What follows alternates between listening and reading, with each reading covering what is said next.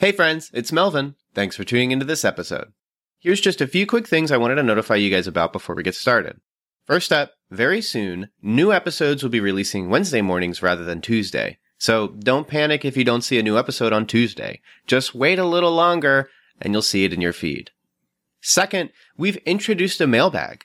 Check those show notes and toward the bottom you'll see a mailbag link. You'll then be able to text us any questions you might have about movies, the movie industry, or any movie/Christian related questions you might have. Then we'll respond in a future episode, so send us your questions now. Up next, Patreon polls, which are available to Patreon supporters at the $3 tier or higher, have been updated.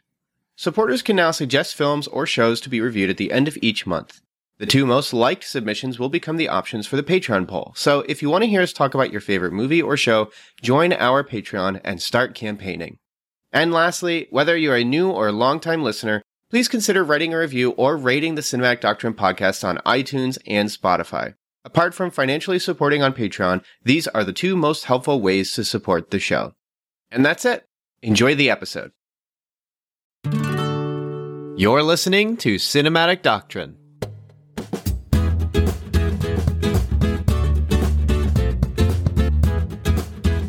I guess you probably do need to touch grass. You need to lay down in the grass and chill out. What are you podcasting for right now? You need to go chill. Hey, you just pressed play on this episode. We spent 40-some minutes talking about Thor: Love and Thunder, Metallica, Guitar Hero, Rock Band. It all makes sense if you're a believer of string theory. And Thor has Guns N' Roses. Guns N' Roses has some songs, and Rock Band, Metallica, Stranger Things. It's all there. It's all pop culture. Guns N' Roses, some songs. Metallica, some songs. At all. Movies have songs. What's your favorite Metallica album, Melvin? It was Death Magnetic for a while, but I really do like. And then it was Ride the Lightning for a while, but I don't know. I'd have to go back and really tune into them. I think I would like Kill 'Em All a lot more now that I'm matured, which is a funny thing to say with a title like that, but I'm sure I would appreciate that album more. What about you, Daniel? What about S&M? you?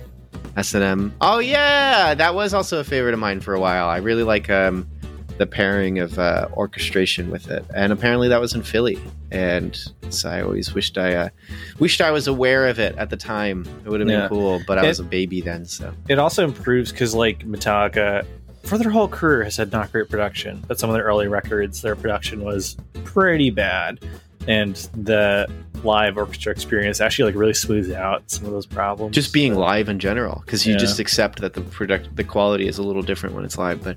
But we talk about that mostly the Thor stuff though, and specifically the fact that Daniel says that the Marvel community is there a Thor community? I don't know. The Marvel community is kind of just not knowing what to do about it's sort of in the uncanny phase of the fandom where it's like, actually I think this movie is just bad, but it's got positive ratings on Rotten Tomatoes. What do I do with that? How do I process this?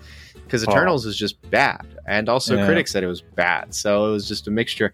And we kind of talk about just that process. I propose a potential for idol worship, but not in quite the same way that I think people do think that phrase means. You can check that out if you support on Patreon $3 a month. You get access to a bunch of early episodes, as well as early content in each episode, sometimes being 20 minutes, sometimes being 40 minutes, another time I think once being an hour. Very long time. You also get to choose the movies we review each month, just like this review. It was between Miss Marvel or Obi-Wan, two things we missed last month. So now we're doing this month, and we went with Miss Marvel. If you've tuned into the last few episodes, you already know I didn't really like Obi-Wan anyway. The fans went with Miss Marvel. Yes. Well, yes. Yeah. Did I say I went with Miss Marvel? You said we. I thought collective we. Yeah, we didn't pick it, but we yeah, as a society. We as a society picked Miss Marvel, which is also not true at all. It seems like more people watch Obi-Wan just to be more disappointed in Star Wars, except also still go, but actually it's still good, because that's how they always react to Star Wars. You Star Wars fans. But Miss Marvel was picked by you guys, so nice job. It was a good show. I'm really excited to talk about it. Good show. Contrary to Thor: Love and Thunder, Miss Marvel got overwhelming critical praise. So. Yeah, and yet more people saw Thor. And when I walked out of my theater experience on that one, I heard people saying that was great. And so whatever. I don't know what this world is about anymore. Head on over to Patreon, $3 a month. You get access to stuff like that. If we reach certain tiers, I think it's $150 a month. We'll do the first God's Not Dead movie. So tell your friends. We have done long reviews before. We've thought of kind of doing that with God's Not Dead. We're definitely going to do more of those movies if we reach other tiers to let people know. But we are here to talk about Miss Marvel. So let's talk about Miss Marvel. Do you want to give some details? What's Miss Marvel? Well, funny you should ask. Miss Marvel is a 2022 TV series. Tentatively, I guess we call it a miniseries. I never know what to refer to these Disney Plus shows as because we don't know if they'll get more seasons or not. Presently, it has but 6 episodes. It stars Iman Vellani, Matt Lintz, Yasmin Fletcher, Zenobi Shroff, Mohan Kapoor. It is an adaptation of the relatively popular comic book series about one Kamala Khan, who is a 16-year-old fangirl of superheroes, particularly in the television series. She is a fan of the Avengers, who dreams of one day becoming a superhero, and then she gets a funny bangle thing from a relative, which unlocks latent powers within herself. And so this awkward 16-year-old girl has to deal with the fact that she suddenly has powers.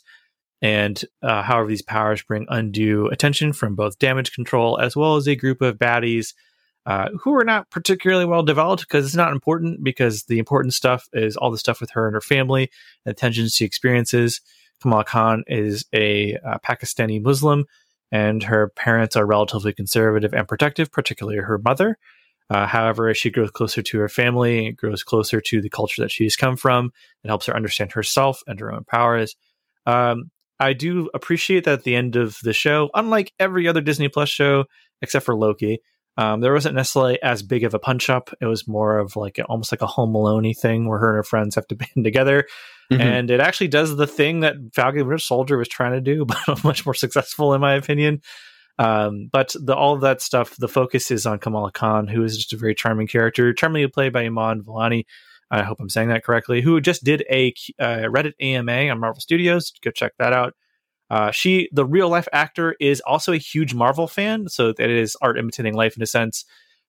She was super excited to play the part, and that enthusiasm shows through. This is her first big acting thing, and I think in that regard she does quite well. It is a relatively brisk 6 episodes. The episodes all are around 40 minutes or lower. The music's great. The cinematography is pretty good. A lot of hay has been made about the fact that this looks actually kind of cinematic, especially after watching something like Thor: Love and Thunder, where it's just people standing in front of green screens for the entire movie. There's some actual shots in this, and there's some location shooting, and they go to some cool places. And that all is great. But the real draw to me is the family drama, which is quite good and actually subverts a lot of things I don't like about typical family dramas. And of course, there is the element where they wholeheartedly embrace the fact these characters are Muslim, and so they highlight their faith. There is a whole wedding scene, and the wedding itself actually doesn't get interrupted, which I was worried would happen.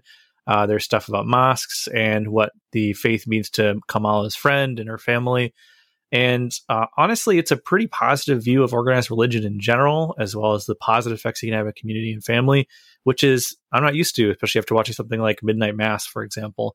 But overall, I really enjoyed Miss Marvel. I think it's the most consistent of all the Disney Plus shows.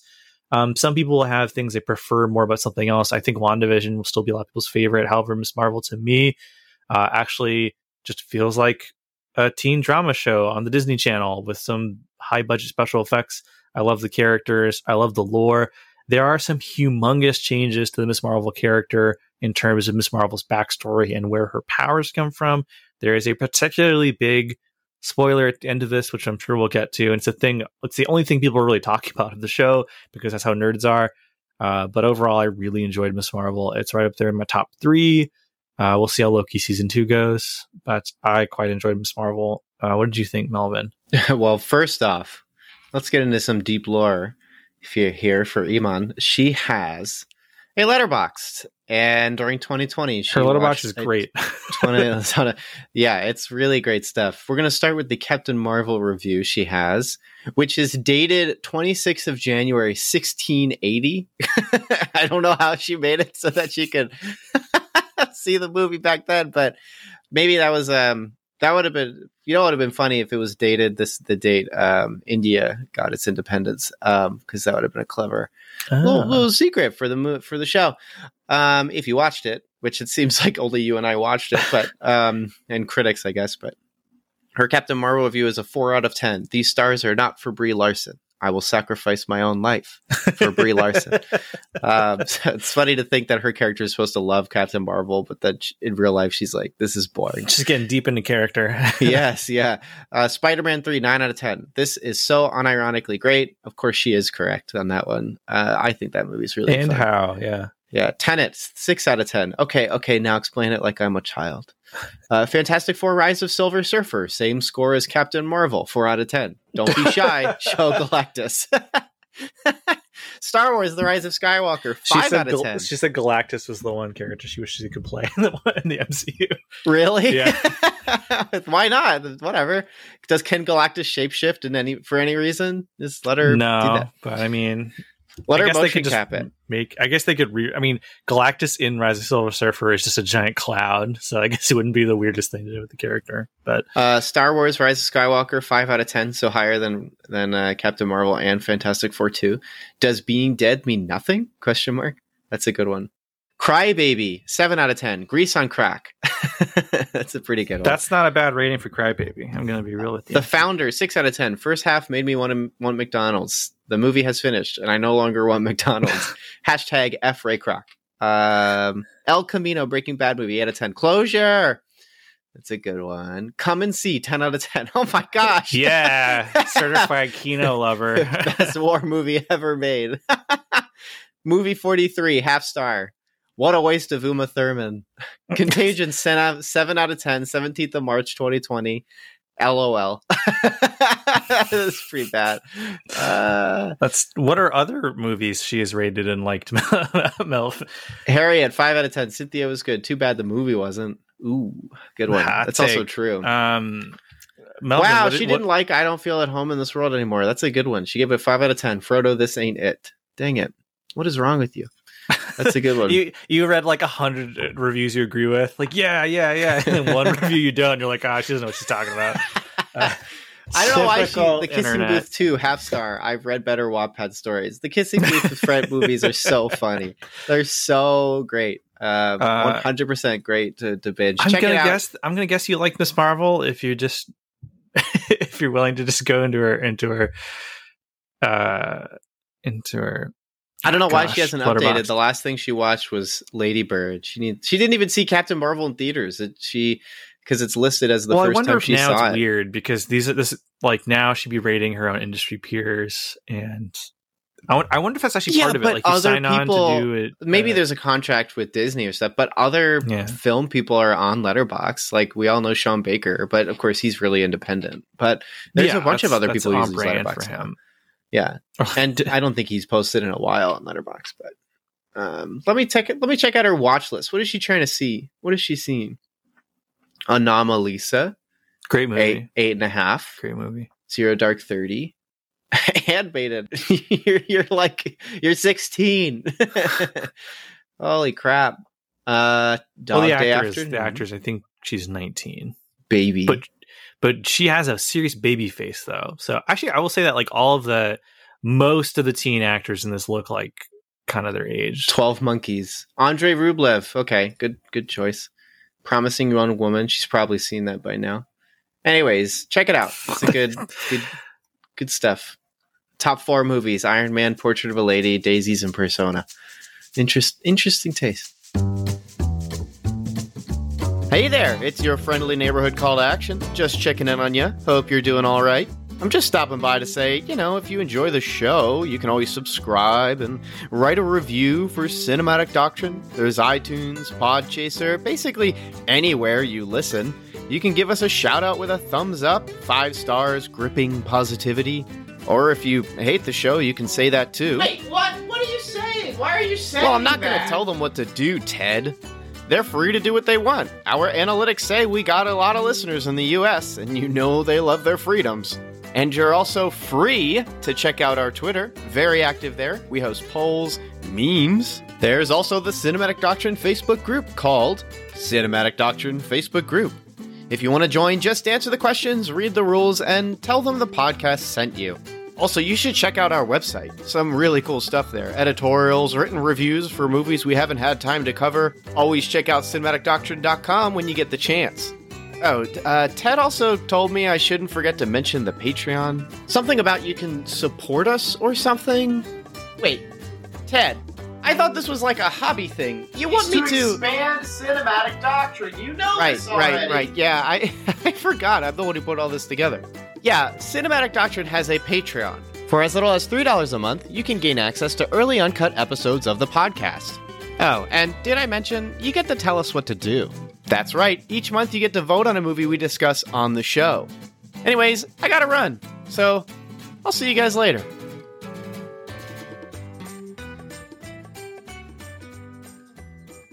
So what did you think of Miss Marvel, Mel? Miss Marvel's pretty good. Miss Marvel's first episode is excellent. It has, you briefly talked about this, but it has a cinematic profile. Yeah. It has a cinematic profile that's really good. It's eclectic and colorful. I liked it. It's shot on location, which is really wonderful. And, but it also speaks to when it's not shot on location and it looks like they're just on a map from Call of Duty. I'm sure you know when that is, but it's pretty noticeable. When I thought that during the show, watching the show last night, I said, I can't forget that one. That's a good one. You got to keep it. You got to say it in the episode. But yeah, it's good. I like that it's shot on location. It feels real and authentic. We'll no doubt talk about the powers, but I think that the choice of using her powers the way they did was a good middle ground between horrible enslavement of CGI workers, not having to just desperately try and not make things uncanny, although that would have been fun.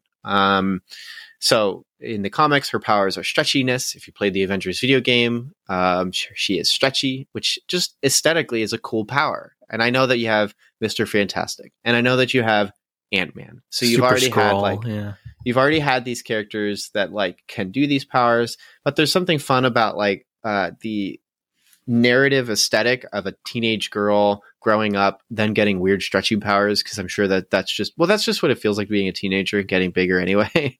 Is you just feel weird. You're not only is your body changing, you're now becoming conscientious of your identity, which means you're now aware of your body changing, which is like the worst combination. Thanks God. It's terrible.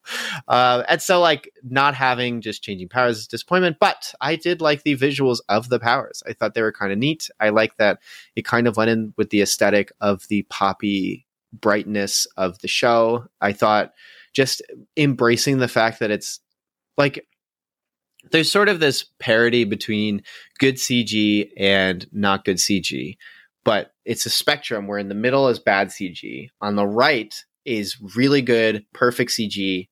So you could say like Avatar. And on the left is purposely cartoonish CG that equally looks as good. And that would be like Scott Pilgrim. And I feel like this was closer to the Scott Pilgrim side for its CG most of the time, except for some of the parts where they're trying to make it cool that she's running around in the city and they just show her feet because the rest of her body probably looks like an unfinished like PS2 character model.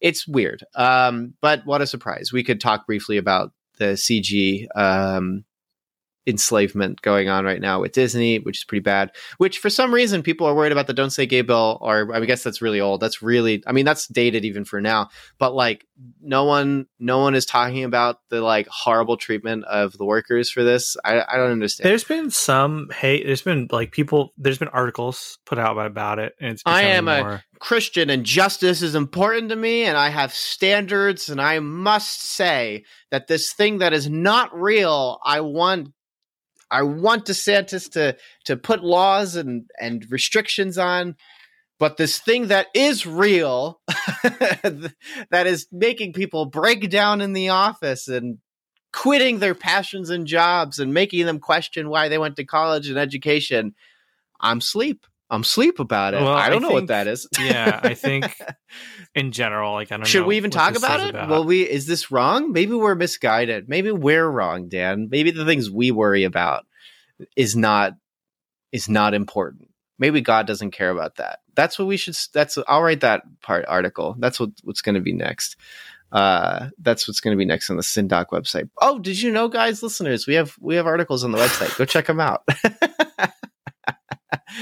So, Dan, what do you think about what I just said? Which part? It's just bizarre, like weird. I like to read New York Times. I like to read articles. You're trying to sound smart, right? I just I have many leather-bound books. No, I have several commentaries. I take photos with them next to coffee and headphones. Yeah. I put them on Instagram. No, I was just going to say that I do all these things, and in contrast, Daniel's like, I never want to talk about these things. Daniel's like, I'm not interested in that. We're like, it's a good contrast between you and me. I think those things are important. Well, like I deal with like real life stuff all the time in my real life. Like, right. So the podcast is like, can we just talk about movies, Melvin? Yeah. But I don't know how we can talk about Ms. Marvel without talking about those things, but we'll talk about it when we get there. But anyways, yes, Ms. Marvel, I do enjoy Ms. Marvel. It was very good. It was very fun. The character is really enjoyable. I love the family stuff. You had texted me, or maybe you talked to me before an episode a while ago, but you said you felt that Ms. Marvel has some of the best representation of a religious family as of late. And it's unfortunate that a lot of people aren't watching it, including probably Christians, because they're uncomfortable about Islam. We'll, of course, at least name drop the fact that part of why people aren't I'll just do it now. Part of why probably people aren't watching it right now is because of Islamophobia. And they really don't, like, props to Disney for not trying to get around it. It is literally impossible to do his character without it. Yeah, so. They did not do a Falcon and Winter Soldier where they're like racism bad for 10 seconds and then move forward, and then just conclude the movie. This show literally is like, it's Islamic and it's good. Like, it's good stuff. They touch on stuff like, yes, the FBI does just outright completely break the law, frankly. I mean, I get it. The government makes the laws, but like they essentially just like don't respect separation of church and state stuff, which I know is in a letter. Please don't at me. But there is a precedent that's set, and precedent is important. But of course, if you look at the Supreme Court, precedent isn't really a thing that anyone cares about. And so they touch on that. You can, of course, read more about that in real life, about Googling FBI Moss stuff. They wear a lot of that stuff on their sleeve, but also like when they are just like representing the family well and their church well, it's like, it's pretty sweet. And it's also like stuff that like, I think Christians will connect with conceptually, like when they talk about, when the family immigrated to the US, they were lonely and hurt and in pain, but then they found the mosque and it was helpful for building their community and creating a support system, all stuff that I think Christians are quite familiar with when it comes to moving, is connecting with your church, finding a safe place. I mean, even my sister right now moved and is trying to find a church, and it's really hard. And I'm sure that's very difficult, uniquely difficult. And so all of that stuff is really nice. In addition to this, when I went to the bank at one point to do something for work, I chatted with one of the guys there. We talked about movies, and he's Middle Eastern. And he said he really liked Ms. Marvel, and he pauses and just goes, it's just very relatable, talking about probably a lot of the family dynamics, the government experience, stuff like that. Also, the history of it as well. I didn't know any of this India history stuff. I've known some of India's history. I've read a couple books and articles and stuff, but I didn't know the extent of it. And I'm not going to imply that I know the extent of it now just because Disney finally introduced it to me in a Marvel show. But props to them, going to the lengths that they did. So I liked and appreciated that. But again, returning to just more movie podcasty things to appreciate. Yeah, I thought the show was shot really well and has a profile. The aesthetic is nice. It's charming. I really liked how the show concluded. Although I wouldn't say it was really, really great. it does have some Raimi aesthetic to it, which I appreciate too. They have quips that are actually funny and good. Like there's a scene later on where they're doing a car chase, which was a really good action sequence. I was realizing like my legs were tight and toes were curled. And Kamala looks forward. Oh no, there's a family with a baby in front of us. And it's just like the perfect, like clever, kind of moments that are just like silly, really silly stuff. And so, yeah, good show. I thought it was really fun, and I was glad to binge it because I had not watched it either. I watched the first episode and then was so busy checking out Stranger Things and a bunch of other stuff. Miss Marvel definitely came out during a time where, and I don't know, it seems like that Disney kept their shows pretty staggered, right? Like it was 6 weeks of a Marvel show and then 6 weeks of a Star Wars show and then 6 weeks of something else. And then they would stagger it. But this was like the first time where it was like a Marvel show and a Star Wars show dropped at like the same time. I guess. Yeah, that was the one. Was Book of Boba Fett and Hawkeye the same time? I don't think they were. I think Book of Boba Fett started right after Hawkeye. It was it's weird because there is now a pause between shows. This and She-Hulk. Like She-Hulk doesn't come out for a few weeks. It comes out in the middle of August, and that actually runs for 9 weeks. So if they had just waited, wow, the one show that everyone's most worried about because that trailer looked bad. Just it's in a bad every trailer. degree. It's weird because it's like I like, not to divert in She-Hulk. Some of the people announced as working on the show, like Dana Schwartz is a writer. I love Dana Schwartz. For those who haven't listened to the Noble Blood podcast or read her books, and She-Hulk is one of the more well-known characters they've adapted. Also, she's cool. Like all these characters they're introducing are cool. But like she's just is She-Hulk while a lawyer. Like that's a fun premise for a show, you know. And the fact it's like been announced to be it's a 30-minute procedural show is what they at least announced. Who knows what the actual thing will be? But like the idea of like a 30-minute, like this could have aired on NBC, like between 30 Rock and The Office, you know. Like that sounds really appealing. And then that trailer is just really bad. Extremely bad. Yeah. I just wish they painted her. That would have been so much more fun. Why didn't they paint her? It doesn't even look like her when it's the CG version of her. It genuinely does not look like her. I think her name's Tatiana, and it doesn't look like her at all. Yeah. It's amazing. If you want to talk about the whole like, the issues with like the fact that VFX artists won't work with Marvel anymore because they're they're pit bosses when it comes to that stuff. She-Hulk's going to be the one where that comes back to roost, baby, where it's like you have a character that has to be VFX all the time. Which is why I'm like with Miss Marvel, the fact that she's not stretchy is probably to its benefit. And they could have done it sparingly, which they do in the show, but they clearly chose the whole light manifesting thing as early as like pre-production because scenes were built around it. Clever stuff is built around it. So it was very early, this is weird, right? I mean, we're about to see Gotham Knights get released, and they do the same thing with Red Hood, where it's just like, oh, now he just can walk on the sky. You're talking about the show or the video game? The game. Okay. Did they do it in the show? Is this a thing? There's a Gotham Knights show that's coming out. It looks awful, so I don't know. But like, why are they like, now he's back from the dead, and he can use spirits to walk on the sky? What? This is weird. What was wrong with repelling? I like repelling. Like a Super Mario 2 situation again, where they just reskinned a different game with Batman stuff. Like that's what it kind of feels like. Like why are the Bat family characters teleporting in and out of collectively fights? Everyone goes, here's the word crafting your weapons and goes, oh no. I just wanted Arkham Origins too. I do want to play it, but I don't want to. I'm not going to pre-order it. I'm not going to. Anyways, so but the most unfocused episode. It's really bizarre. It's really bizarre that just seems to be the thing where it's like we got to give some powers. They could just walk on hard light. That's neat, right, guys? No, it's not really that neat. They do have like her light powers look kind of like the embiggening powers in the comics as the show goes on, where she like extends out a big hand or something. It seems like they're trying to split the difference. I have a solution for this. Somehow the device, the bangle, and her get united, and she changes, and she can stretch and do some powers. Bangle. But she loses the sense of she can't do the light stuff. So you get to have some cool drama of her learning her powers again and walking around. And even when I told my boss about it, I was like, yeah, there's panels where she's just walking over buildings and that the rest of her body's normal. And he's like, that sounds awesome. Like, that's so cool.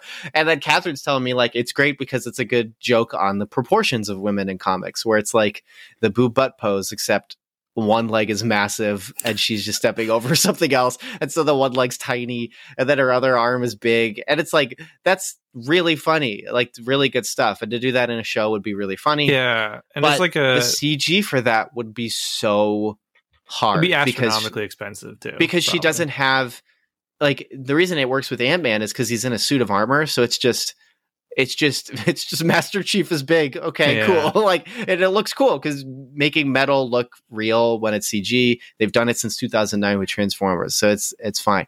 But like the human body, it's just gonna look really weird. But whatever. And like I also think that, and I believe the creator spoke about this a little bit, but like part of it specifically, it's like you talk about awkward teenager, and the thing you feel most awkward about is like your body. It's your body. And so like the idea really that cool. like her powers are her body going out of control, like that writes itself. Like that's really great, easy teen drama. And if this was a more traditional show where you just had like multiple 22 episode seasons, you can get a lot of mileage out of just like she's going to school, but like one of her arms is like dragging on the ground. She's trying to hide it from her friends. Like that kind of stuff would be really great, right? Mm-hmm. And then just like to get rid of all of that for something that's easier on the special effects budget and probably easier to do and easier to shoot around too, because you just have her like go with her hand, and then later someone just throws it in there, as opposed to like having to write a scene around the fact that all of her limbs are like everywhere. Like, I get all that, but it is kind of a shame. But also for me, like some people right out the gate, they refuse to watch the show because of that. They ruin the character. I get it. Like, I completely understand it, but it's a shame because you are missing out on stuff. But it is testament to the importance of early decision making and how something like that can break it. I did see, I think I saw you tweet where you were like, if your biggest complaint is that Terrazine Mist doesn't activate powers, then like, what are you doing watching stuff at all? What's the point? That does not affect my viewing experience. Like the actual show. Yeah, I like the show. It's quality. And they still make it, I like that the Bengal is a heritage thing. Like it's in some way, it's like, it goes in line with the narrative themes of the show. So it's neat, but there is something cool about stretchy powers that really is lost. And like, I don't know, I find stuff like, I find silly things fun. I have a friend who didn't like Doctor Strange because she felt that the suit at the end was stupid, like the zombie suit. He's like, it looks so bad. He didn't like other things about the movie, but he's like, it looks so bad. I was like, what? No, it's great. It's super fun. Zombie Strange is really cool. And it looks great also, like, so he's bona fide wrong. But like Miss Marvel being stretchy and weird would look really silly and probably put certain people off if they weren't already accustomed to the character. But for us, would have been really cool. And one of the coolest shots is at the end when she's just kind of doing the stretchy powers, but kind of for no reason. Like, if you have light powers, there's kind of no reason she's not just shooting lasers, but just decides to stretch. Where it's like she's a 16-year-old girl who's just compulsively using a power to save people. Like that stuff doesn't really bother me. And I like the idea that it's like, it's not like she's trained. Like she's just like, I'll just be bigger. Like that's kind of fun. But all that to say is, to end my part of this episode of your question, I like the show. It's good. I don't know if I'll rewatch it. There's a lot of stuff to like. I do think it runs out of steam towards the end, but it's not as bad as Falcon and Winter Soldier, where it's genuinely out of steam and too long too. That was way too long. But this show is just the right length. It is creative. It is fun. It has deep characters. It has something I like that the Marvel Netflix shows do that none of the other shows seem to do, which is just have extra characters living their life. I like that the one woman is trying to be on the board of the mosque. I think that's just a nice additional story to have. And they use it as drama too, because she doesn't know if she's going to tell her that she's the superhero. Kamala doesn't know if she's going to say she's the superhero, and then finds out that, you know, the FBI is going to investigate it, or damage control is investigating the mosque. So she's like, there's drama there. Oh, that's good. Like, I want more of that. I want a place to feel more real. We were talking about how it's kind of like Karen Page becoming a journalist. Like that's her that's her story arc. Cool. I like it. And seeing how it weaves into the main plot line is really appreciated. And the family dynamics are great. We'll probably talk a little bit more about that, but yeah, like, I mean, it's good to talk about the family. Like, it starts off really great where her parents don't want her going to Avenger Con, which people point out it's kind of a weird premise. Like, I get that, like, from our perspective, they're obviously riffing on the whole like Comic Con thing. What would Comic Con look like in the MCU? But people point out, it's like, why are people dressed like Loki? Like to them, they don't know his whole redemption arc thing in the Loki show or whatever.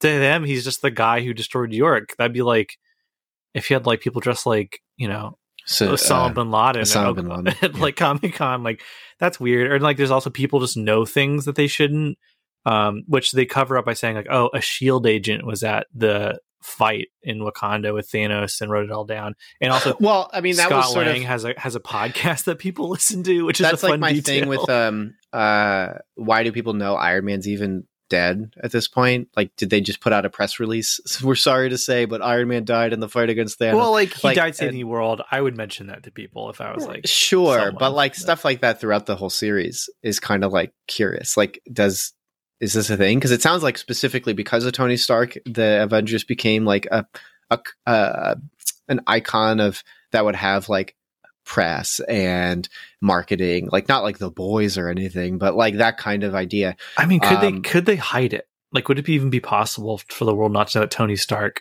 one of the most famous people in the world in the MCU for a variety of reasons, is just dead?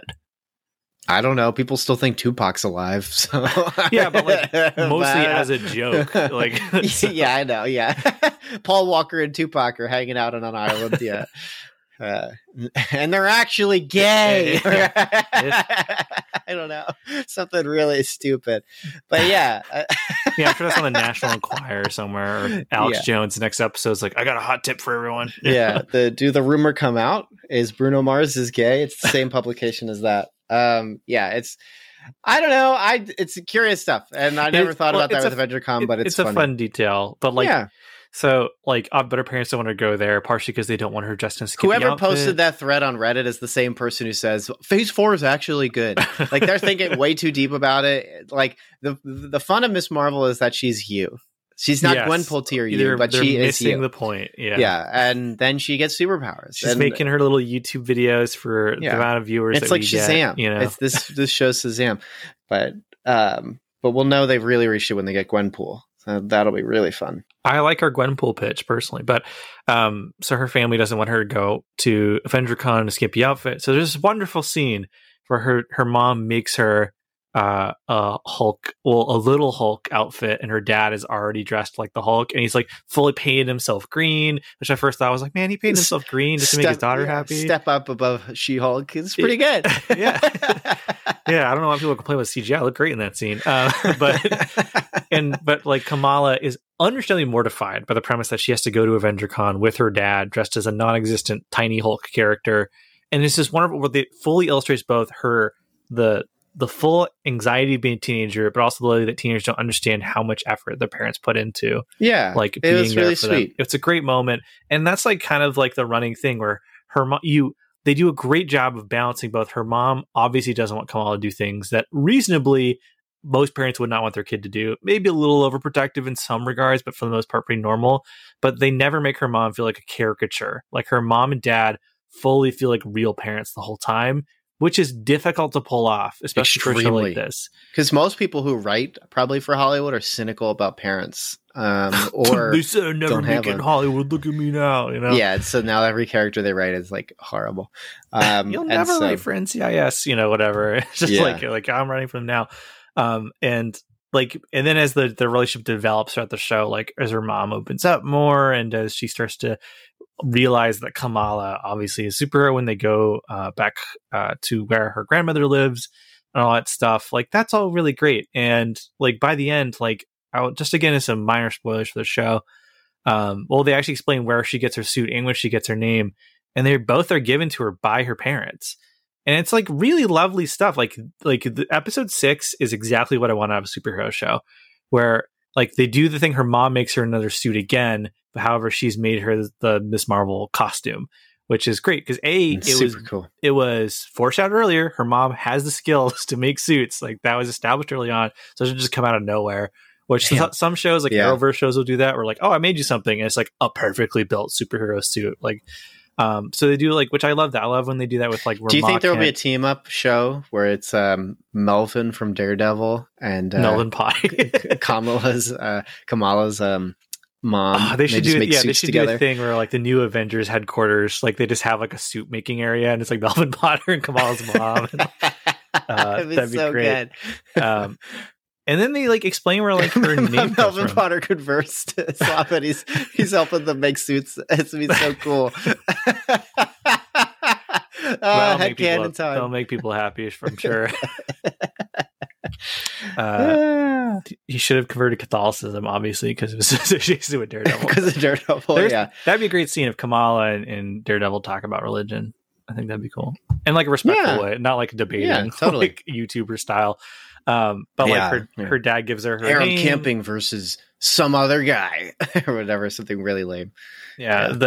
Our amazing atheist V, like whatever, Halal Harry on YouTube. But yeah, so like the fact that her parents are the ones who end up giving her the stamp of approval about being superhero at the end is actually a great little like closure to that one arc where Kamala has been hiding this from her parents the whole time, and then when she's episode 3 is all about it. Episode 3 is literally a bunch of characters in the family interacting with one another and seeing how they support one another, and then the end of the episode is Kamala has an opportunity to maybe share with her family, like, I am Miss Marvel. I'm not Miss Marvel at this point. What is it, Light Girl or something? Nightlight or something stupid. It's so funny, so good. Yeah, it's like what is it? They do it's the running joke from Into the Spider-Verse. Or no, it wasn't Into the Spider-Verse. It was No Way Home, the Spider Monkey, Night Monkey. But then she chooses not to tell them, and because she doesn't believe that they'll support her or whatever, and like that's good teenage / superhero stuff. And then of course the end of the show, it's like, this is so cool. We're so proud of you. Be safe. It's really sweet. I would watch a season 2 where it's like she's trying to be Miss Marvel, but she also has to get her homework done. Like I would totally watch it's that. Spider-Man 2. Yeah. It's Spider-Man 2 again. You have to get the pizza there, but also save people. And who do you want to be? That's cool. I know Miss Marvel does some of the things that people specifically hate. Like people hate this thing where like, for the show, the characters don't actually wear the costume till the end. Like people don't like that. They don't like that when they recontextualize famous lines, like the fact that I guess except for Daredevil season 1, because like season 1's sock overhead suit is the coolest suit, and then he gets the suit at the end. That's a rare example. Is better. Some people don't like that May Parker is the one that gives the great power comes great responsibility thing in No Way Home, and in this case, probably the most famous line from Miss Marvel, the comic, good is not something you are, good is something you do. They give it to her father to tell her. But like, I think in the context of the show, all these things work really well. Yeah, it's a good show. Yeah. Everything works. Well, again, like, what do people not like about it? It's good. Come on, guys. I do. Check it out. So like, looking at responses online, I do think, and like, the fact that we're not really talking much about the plot, I think shows that like the actual narrative structure of the show isn't particularly that great. Like the clandestine, who are a minor character in the comics and not bad guys in the comics, show up as the villains, and it's not important because they all die by the end of the show anyway, so it doesn't matter. And it's lame. Like that's like the worst part of the show. That they are particular terrible scene. As villains. They have very flimsy motivation. I thought they were cool as so to briefly brief, and I will keep it brief this time. To briefly talk about them, I liked the idea of them being like this a classic loss of agency horror figure. So like the kind of character where like say a spirit comes up, I need some help. Person helps them. You helped me wrong. Now I kill you. Why isn't anyone helping me? And then they repeat it. They keep doing that. So it's like the genie in the bottle thing where you ask for a wish, but they give you a contrast. And there's no way to get out of it. So like, help us find this bangle. Oh, you lied to us? I kill you now. I can't find the bangle. And they keep doing that over and over. And I was like, that's a really cool villain idea. Like this group of people that like con you into doing things for them. And then but they'll never reach it. And so it's this perpetual over hundreds of years. This is how they've lived in existence. And then one of them breaks off, which is Kamran. And I think that's pretty cool, except he's actually just a new person. He's just 17. Okay, sure. Oh, thank goodness. But then, the conclusion to that story is, yes, Kamala, you are right. I will close the portal. And then just does. Okay. Fine. And okay. They weren't important to the plot line. So that's fine, and we have to get them out of the way. They were a plot device, but I don't know. Once I started to warm up to that, I like that concept. It really feels like they just needed a villain to fill that role. There is some cool stuff. Like, I like that they use them to introduce the Red Dagger, who is a character from Miss Marvel comics. I just like ninja assassin type characters in general. So the fact it's just a guy with a handkerchief and he throws knives. I'll always like that character. When she's like, we have when he says, I have a contact in New York to get you to the pier. I was like, oh my gosh, Stick is alive. And then I was like, oh no, Stick would kill him. Stick would just be like, actually I lied, they'd kill him. Well, so. There's a running debate about like whether or not they should reboot certain things in Netflix shows. Like, should they bring back the Hand? Should they bring back Elektra? First off, no, I hate Elektra. No to both. It's just like, we already have so many of these characters already. Like, the 10 Rings are being retooled as essentially the Hand anyway, so why we need them? But yeah, so like I appreciate that they help push the plot along. But yeah, it is the weakest thing in the show, and I think they knew that too, which is why they didn't bother developing them anyway, and why they just needed to get them out of the way. Like, you have one whole episode after they're essentially a climax of the story. Yeah, so. They were tooled to get Kamala to go to a flashback where Kamala goes back in time to see what happened to her great grandmother as Legend, because Legend has it that she was the first person to use the bangle and save them and help them to escape to Pakistan during the partition. And this was a pretty some people see this as the weakest episode. A lot of people like it. I think that the stuff in modern time was the weak part. Yes, the stuff in the past. I loved the flashback. I was like, this is the coolest part of the show. I thought it was great. Shockingly gripping drama for how quickly it comes up and is gone. Like, you're just like, oh, what will happen to her grandmother? She finds Mr. Perfect, and he's just so great. He's so good. And that stuff's great. And it's just there's very little about the show I don't like, and there's very little I think a lot of the criticisms I saw, like, it was pretty common for me to see people online complain about random things that would get shared around, like, oh, they changed her powers. Oh, look at this. Like, I can't believe they didn't have her say the line. Is it kind of like when people shared that Book of Boba Fett clip where it's just old man moves arms against stormtroopers, except actually this isn't the rest of the show kind of thing? Because in Book of Boba Fett, it was like that was the show. Or this other thing where like the guy does that spinny move before shooting the gun. That was shared from Book of Boba Fett, I think. Was that a thing? I didn't see that one. That's pretty funny. But then I'd later see those accounts go, all right, time to watch Miss Marvel. Like, they hadn't even been watching the show. Like, yeah, wow. So I think it's in. But the big thing that comes out of the show, to stop bearing the lead, is that so in the comics, Miss Marvel is an Inhuman, which was a relatively unpopular comic book thing. Though the Inhumans have had a cult following for a while, and individual characters like Lockjaw and Black Bolt have been intermittently popular, with Miss Marvel being clearly the most popular Inhuman character. However, as some of you are aware, Inhumans were in fact already introduced in the MCU via Agents of S.H.I.E.L.D. and later their own miniseries, which is widely regarded, even now, as one of the worst things in the MCU. The Inhuman show, for those who have not watched it, I think it's worse than any of the movies. I think it's worse than Iron Fist. It's the worst thing. I should put it on the Patreon. We should try and pick it. We should talk about it before the end of the year. That should be a Patreon goal. Yeah. Okay. I'll put that as a Patreon goal. We'll update that. And it's just bad. So some people like lore enthusiasts were worried that they would effectively decanonize it by having Ms. Marvel be the first Inhuman or something, or having Black Bolt show up, or the royal family show up, which some people thought that Clandestine would end up being actually the royal family from the Inhumans or something. However, in the show, they just completely subvert that, where at the end, and the element that I don't think is great is the fact that it's like her friend, which is studying her DNA in his apartment, I guess, and realize that there is a, quote, mutation in her gene. At which point they play the 97, the cartoon X-Men theme briefly, as she's like, I wonder what that is.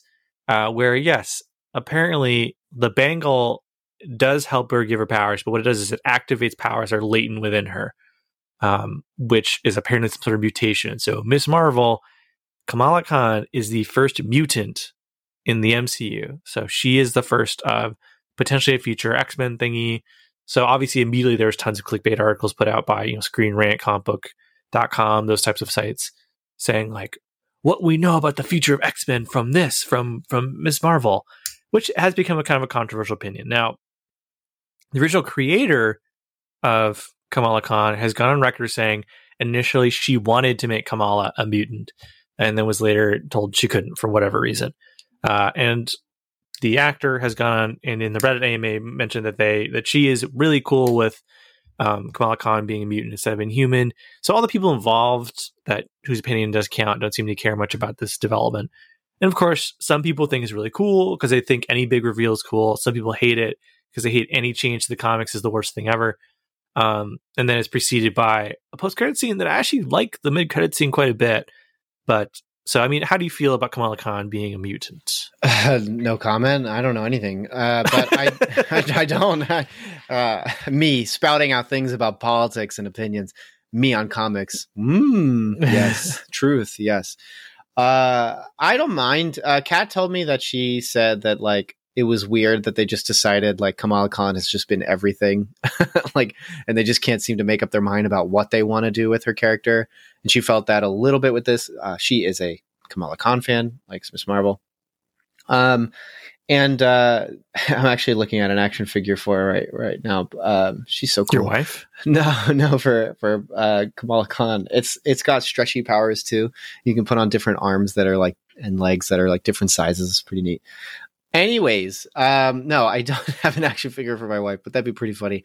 That'd be as lame as I don't know. It's not as like it's when in the office when Pam makes the comic book for her husband.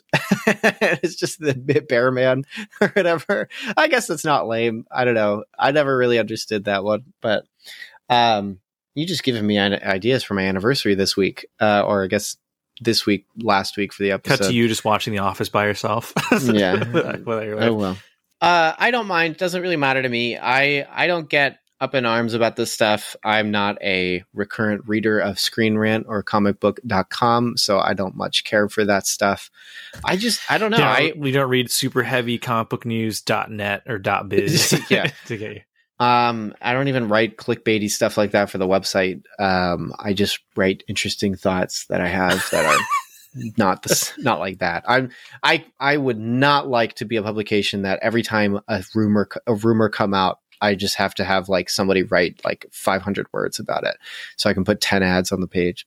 I think this is actually one of the things that frustrates me about Phase 4 is that when these shows or movies, which the shows have more or less been innocent except for Falcon, and even then I enjoyed watching Falcon until the last episode, but when the movies are just good movies on their own, I really have a good time. But when the movies aren't that good and yet they're still setting things up, which I still don't know where they're going, it's really not interesting to me. It's almost like it's harder to overlook the duds. It's like if it's more comic booky, frankly, it feels like Star Wars where it's just referencing other things. So like if you like Thor Love and Thunder, you probably liked it because it's got comic book stuff in it. But if you didn't like it, it's because it was a bad movie, and that's inherently natural to the fact that it's a bad movie. If you like Black Widow, you probably liked it because you like some of the comic booky stuff. But if you didn't like it, you probably didn't like it because it's also just a boring movie.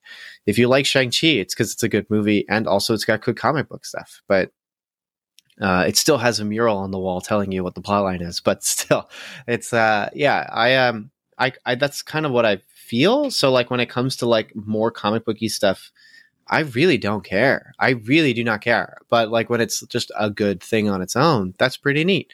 And like, yeah, so I liked Miss Marvel almost because it was just like us. It could have stripped all of the other Marvel stuff out and just been Kamala Khan is the only superhero on the planet and is going to have the Spider-Man syndrome of like, I have to be the one to do all these crazy things. Like, because that's what I like. I made that joke about it in Thor, where like Spider-Man's cool in the Raimi movies, and I guess you could say the Amazing Spider-Man ones, because it's like he's the only hero. And so like when things happen in the world, it's like, is he responsible? Like, should he go do these things? Like, that's really neat. And I like that about Miss Marvel. So when we get to the end credits where it's like, maybe you're a mutant, I'm like, I sleep, whatever. Even the end credits thing, I really was like, whatever. Captain Marvel showing up for no reason again. I guess this is just a running joke. Okay. So I mean, I really thought I think it sets up an interesting like idea for the Marvels, so the Marvels, for those who don't know, is Captain Marvel 2 is we worked into a movie that features Photon, Monica Rambeau from WandaVision, and Kamala Khan as well as Captain Marvel. So that like I'm already was like envisioning like the scenes where like, first off, this sounds like a nightmare for Captain Marvel. She gets transported to some of the rooms. She looks around, it's just a bunch of Captain Marvel posters everywhere. And so she's just like, picturing like, did I end up in a Reddit mods room? Yeah. And just and then I can't wait to see Brie Larson acting against Kamala's parents, who are confirmed to be in the movie. So that stuff seems really fun to me. But to briefly touch upon two things I really appreciate the show, like I mentioned, I think it's rare for shows to just unambiguously portray religion in any form as positive. And so like, it's not my religion. So. Even God's Not Dead isn't positive if you really want to get down to it. Well, for every religion. It's just like their faith brings them together, forms a community, and at the end, like it's her community that comes together to help rescue her from damage control. Enduring community, because like the community also has problems, like the gossip, the aunties, the Illuminantes. They're like, that's like horrible. Like gossip is horrible, but they all just sort of accept it and like persevere and show grace to one another. It's so funny. Yeah, and I saw Kamala pull the fire alarm. How do you know that's true? I heard she wears terrible outfits or whatever. I heard she failed her driver's test. Yeah, like just cannot resist. Great. And okay. It's not. It is what it gatherings. is. But it's really sweet. Like they do community building stuff. Like that's all really nice to have. If you switched out Islam for Christianity, this would be a very celebrated show. I mean, it's not a big hot take to be like Christians aren't a huge fan of something that's not Christian, like big. Okay. But I do think like at a surface level, like if we're just going broadly speaking, it is nice to see something that portrays religion as not inherently oppressive or inherently like mind control-y in nature. Like it was kind of nice to see something where it's just like, this is her, she goes to this religious service every week. Okay, she is her own independent, like thinking person. And she has like stuff on the wall. It says like my body, my choice. So, perhaps not a conservative, devout Muslim. There isn't a plot line where they're frustrated that they have to be in the back of the mosque while the people are in the front of the mosque. Men are in the front of the mosque. It is mentioned. It's mentioned, but it's almost mentioned more as it'd be nice if they at least like the characters want to preserve that function of their religion. They just also want respect if they're going to be there. So like, why is our side of the mosque a mess and theirs is nice? And it's kind of the thing that pushes her friend forward to run for the board. So like there is an element there where, okay, like this is perhaps a progressive strand of Islam we're seeing, but like that was great. And then you see like at the end of the show where it's like damage control is coming to take Kamala away. Like the community comes and forms a bear around her, or even the police turn around and face off against damage control. So like this, like I felt like this did a much more successful job of trying to do the stuff that Falcon and Winter Soldier was doing, where they were trying to address like current events and current like contemporary issues. And I think that portraying like a mostly peaceful protest to protect Kamala Khan from government agents, like, okay, it's not the most heavy-handed political stuff in the world, but I feel like it did a much more job of naturally integrating that into the show in a way that didn't feel clumsy or awkward or forced. Like it felt very natural for the show, and it wasn't like super duper in your face where if you know what they're kind of referencing, you know what they're referencing. So like I feel like both of those things, like they just thread the needle much better. And it's all sandwiched in between. Like, I love these scenes where Kamala's trying to make a plan. So she's writing on a whiteboard and they're like illustrating what she's writing on the whiteboard in the air with like animations. And her friends keep coming in and changing the plan as more and more characters for the show just show up. Like, yeah, that was really good. The former Mean Girls there just to help out. And so it's just there. Yeah. It's great. The lighting's great. And I like it. She uses the fact that she's posting on TikTok, like, oh my gosh, the cops are coming. It's crazy. And it's like, okay, like maybe for some people that's not a funny thing to reference, but like if you're 16 years old, like, oh yeah, it's fun. Like we're gonna mess with the government agents via online pranks. Okay, right. That was all great. And yeah, so maybe you weren't a huge fan of the mid-credit scene, but I think it sets up an interesting possible movie for me. But yeah, I mean, I'll see it. I'm contractually obligated to see every Marvel property and movie that as they come out. So I'm gonna look, and I look forward to I like the Miss Marvel characters. So I'm excited for that, and I like rehabbing characters. So like if Captain Marvel's good in the next movie, then that's exciting to look forward to. Captain Marvel's unfun military sergeant character having to deal with Kamala Khan, who also adores and loves her. That is a great dynamic for a movie. Oh, totally. Yeah. So character A and character B make character C. So that'll be cool. That'll be really fun. That'll be fun. And so if they do it right, because who knows, like they could make another stinker of a movie. Who knows? But this is the type of stuff. Again, they just keep pulling me back in with these promises. Like Frogman's going to be in She-Hulk. All right, I want to see what's up with Frogman. So, did you see the pictures of Frogman online? By the way, I did not. No. It is what it sounds like. I was reminded of do you remember when Solo was still a Lord and Miller project, and if you went to like I think it was IHOP, you could get like cards of characters from that movie? Do you kind of remember this? I do remember this, yeah. And there was one that was like a lobster. It was just a bounty hunter lobster. I was just reminded of that, how like, man, Lord and Miller's cut was probably like at least more entertaining than that Solo turned out it's to kind be. of like the Edgar Wright version of Ant-Man. Yeah. I feel I'm a Lord and Miller have obviously fallen on their feet and have been doing great stuff. But like, they're fine. They're totally even fine. Like even a not perfect version of Solo, their version of Solo does sound more interesting to watch than what we got, which was just a complete dud. Like Star Wars in general. Yeah. All of Star Wars is so boring. Yeah. It's amazing. We got to do a Let's Talk or something to talk about Star Wars, because like it's amazing to me like how this property continues to endure in consciousness, and yet it is just like it's really terrible stuff. It really is just not. It's like subpar quality content, and like I get it. Like if you have one thing, it's like the IV hit that keeps you alive. So like Mando, but like I don't understand it. But so it is. Ms. Marvel's good, guys. Please check it out. It's a pretty enjoyable show.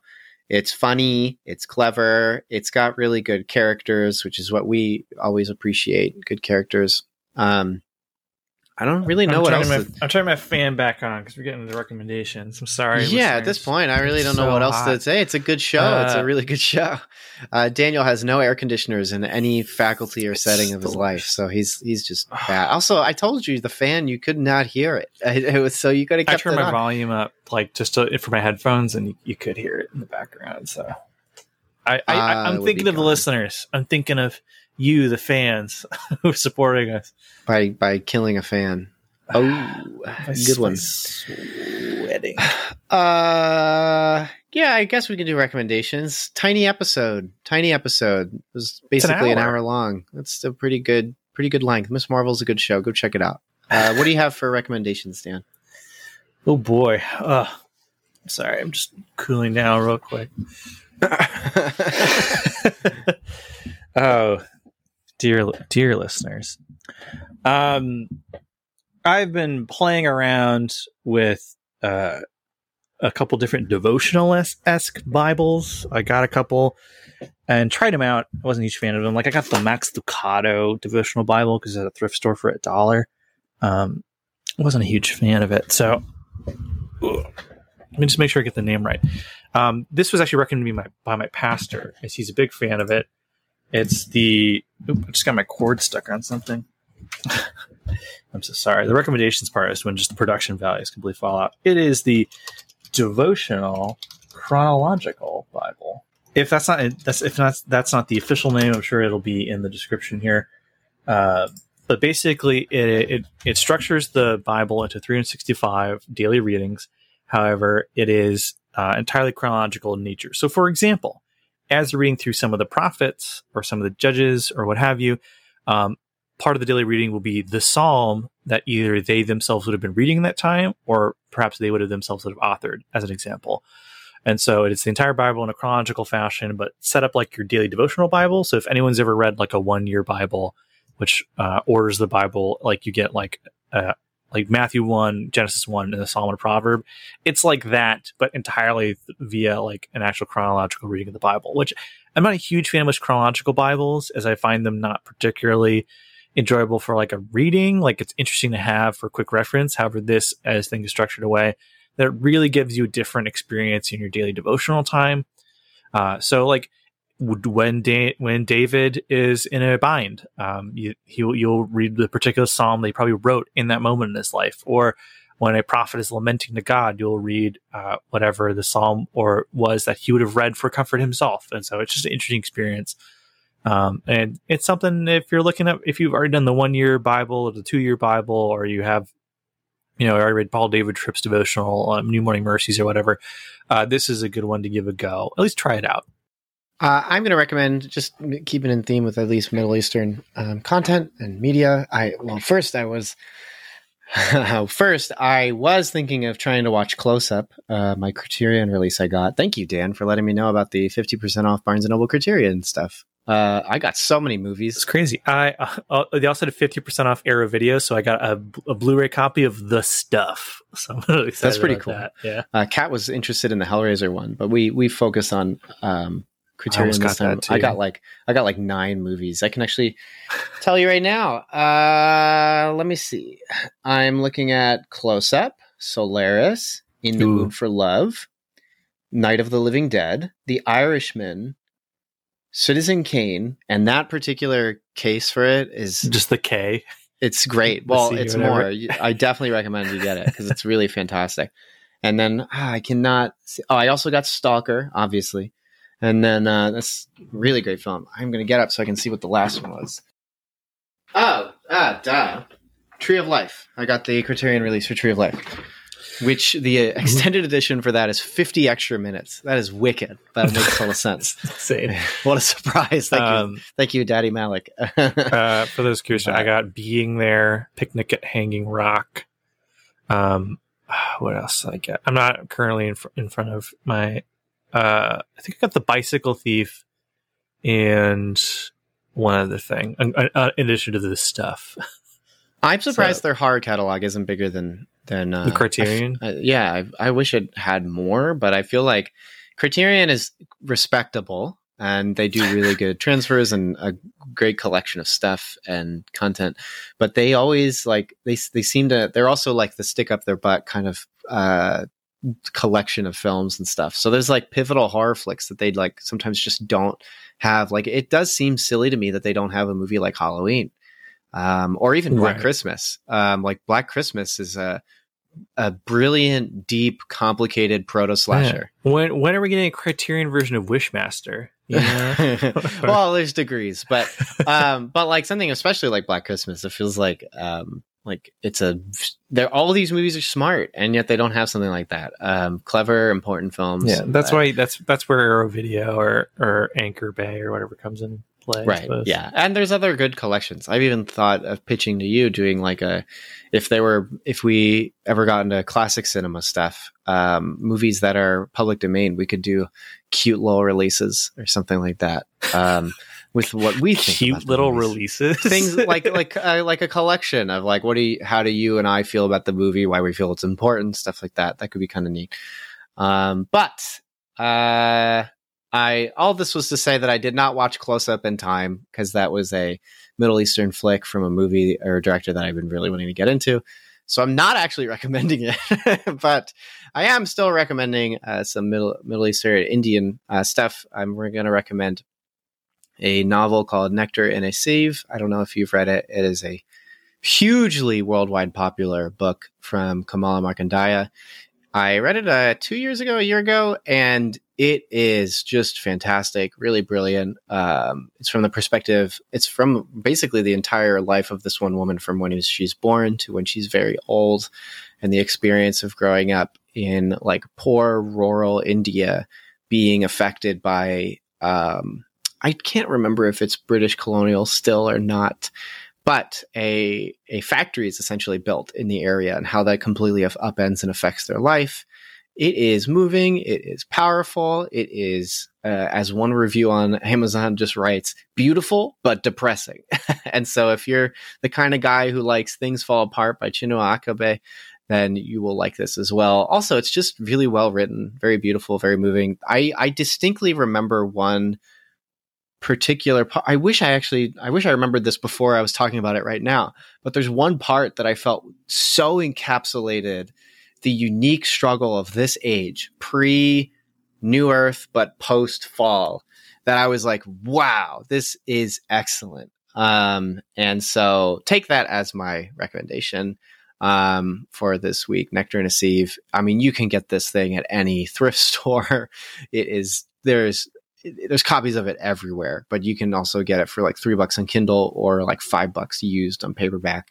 100% recommend it. I have recommended it to other people as well in person. So I even bought a copy of it to give to someone at some point. So great read, Nectar and a Sieve. Check it out.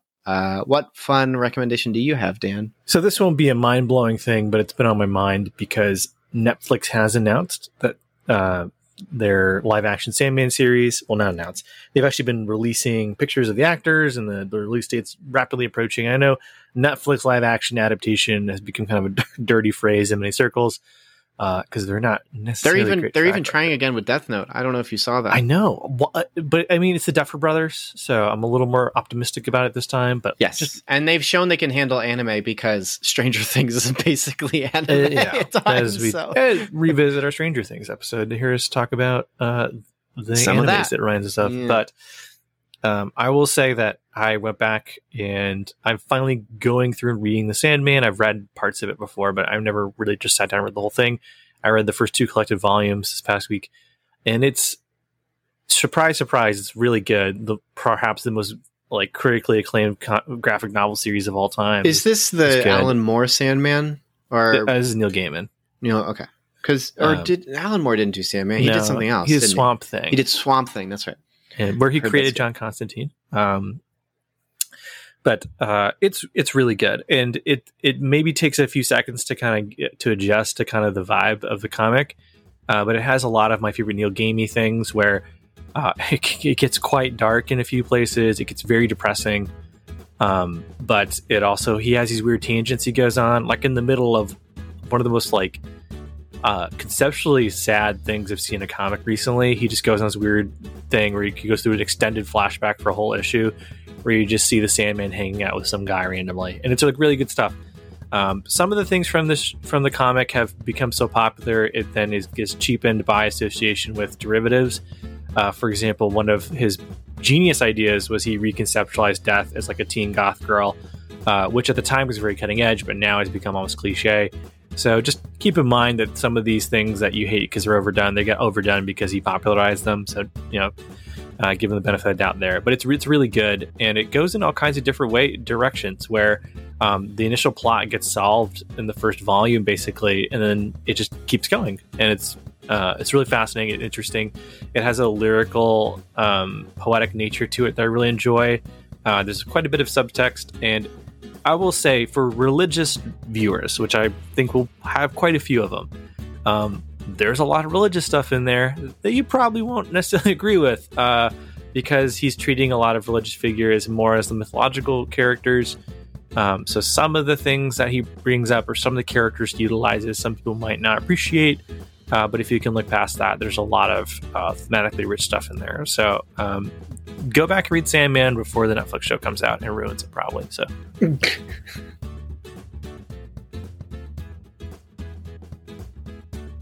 Thanks so much for checking out this episode of Cinematic Doctrine. If you enjoyed this episode, consider leaving a review and subscribing to the podcast.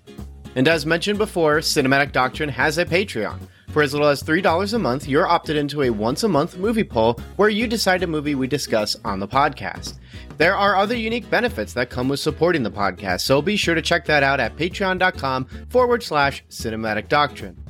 A special shout out to those who support at the Art House Theater tier on Patreon. Thank you so much, Mom, Dad, Melanie, Shirleyan, and Thomas. You guys are the best, and your continued monetary support is greatly appreciated. Until next time, stay cool. Want some Cinematic Doctrine swag? You're in luck. We've got 3-inch Cinematic Doctrine logo stickers exclusive for Patreon supporters. Perfect for your travel mug or laptop. Head over to patreon.com/Cinematic Doctrine, link in the show notes, and choose the Independent Theater tier. Doing so will net you other perks too. But let's be real, the podcast stickers are the coolest perk. So get yourself some podcast stickers by supporting on Patreon.